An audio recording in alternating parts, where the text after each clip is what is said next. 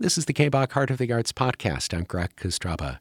Pianist Jeffrey Siegel continues his keyboard conversation series at the Virginia G. Piper Theater at the Scottsdale Center for the Performing Arts, Tuesday evening, February 6th at 7:30. The program is called A French Musical Feast, and I have Jeffrey Siegel on the phone.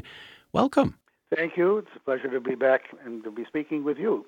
If there is someone who has never seen one of your Keyboard Conversations programs, how would you describe what it is that you're trying to do in these programs? I'm glad that you asked. A keyboard conversation is a concert, but it's a concert with commentary. It's primarily a concert in that each work on the program is performed in its entirety.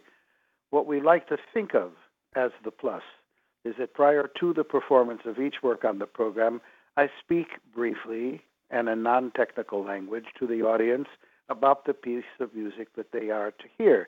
And I do this with the hope that whatever I say about the composition in advance of the listener hearing the work will make that listening experience more focused, more enriched, more attractive, and more inviting.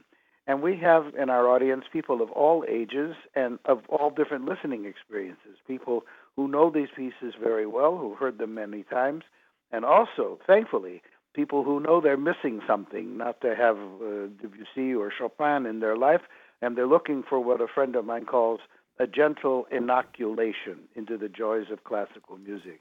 And the makeup of our audience at the Scottsdale Center is very similar to the makeup of the audiences that I have in the other cities where I do these programs, whether we're talking London, England, or New York, or Chicago, or Philadelphia, or Palm Springs, California. So it's very encouraging for me to sense the enthusiasm for the format for the keyboard conversation. Now, this particular one, you're dealing with French music from Saint-Saëns all the way up through Francis Poulenc. Was there an overall theme you were looking for other than French composers when you were deciding upon this program? It's been said many times there are three basic elements in music: rhythm, melody, and harmony. With the French composers, there's a fourth element of equal importance, and that's the sound itself, the beauty of the sound itself, the sonorities, the mixture of the tones, just as one would speak of with the impressionistic painters of the same period. And we have interesting compositions like Clair de Lune of Debussy, one of the most beloved pieces of music ever written by anyone, and yet is a composition that the composer himself was very reluctant to publish, and he would be the most surprised of anyone in the world today to know the great love that there is for this piece. The Saint-Saëns work, the Danse Macabre, is inspired by a story, and when you know the story and the highlights of the story, you can appreciate all the more the genius of Saint-Saëns in translating all this into musical tone. So there's much on the program of great beauty and of great interest. It's a feast for the ears. It really is. Let's talk about the Saint-Saëns for a minute. The Danse Macabre, people who know it know the version for violin and orchestra, and the violin's tuned down a little bit. How does Franz Liszt capture what Saint-Saëns was trying to achieve with just 88 keys? Yes, well, that brings us to Franz Liszt. He's not a French composer, but he spent much time living in Paris. He loved this devilish-inspired piece of music, and just a couple of years after the orchestra score was written by Saint-Saëns, Liszt made this stupendous piano transcription, and he imitates magnificently the out-of-tune violin being played that inspires the skeletons to get out of their coffins and dance. It's a terrific, terrific piece, and Liszt's transcription, in my view, is so masterful that it really captures the orchestra work very well. And Franz Liszt definitely had a history of taking orchestral music and boiling it down, particularly with Wagner.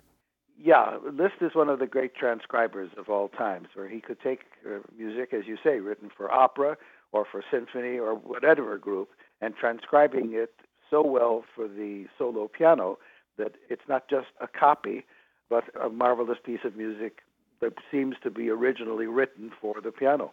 On the first half of the program, you have Debussy, Fauré, and Camille Saint-Saëns. And then the second half, you kind of move a little forward in time and begin with one of what I think is one of the most peaceful pieces of music ever written, Erik Satie's for Gymnopédie.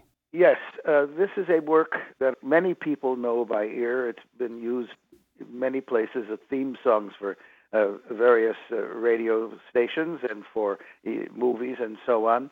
It's peaceful primarily because not just the tempo, but the pa rhythm, short, long, that goes throughout the piece without any variance to speak of at all, with a melody that unfolds above that is very captivating.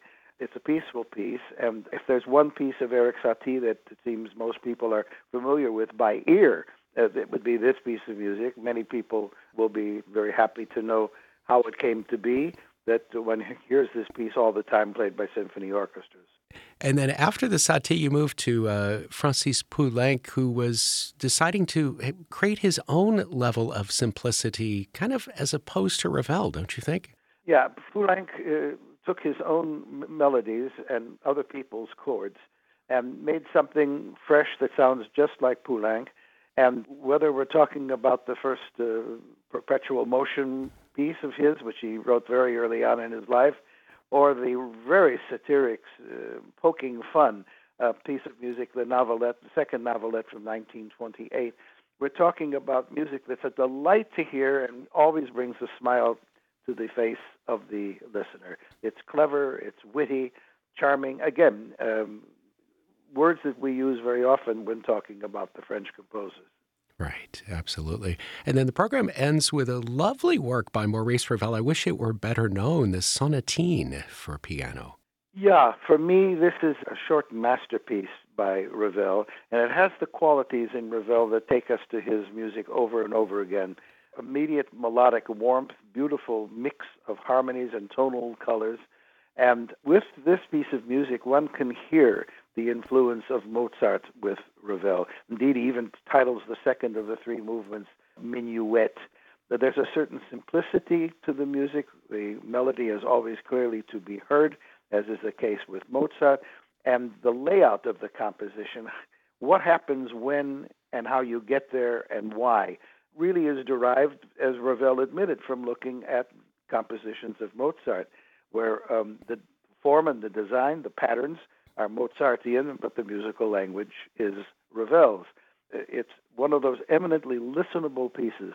The melodic warmth of Ravel, as well as the wonderful pianistic colors in the piece, are extremely attractive for the listener.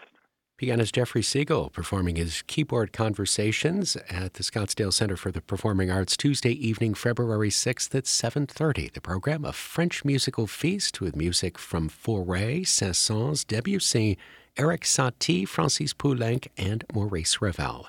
For the KBOK Heart of the Arts podcast, I'm Greg Kostraba.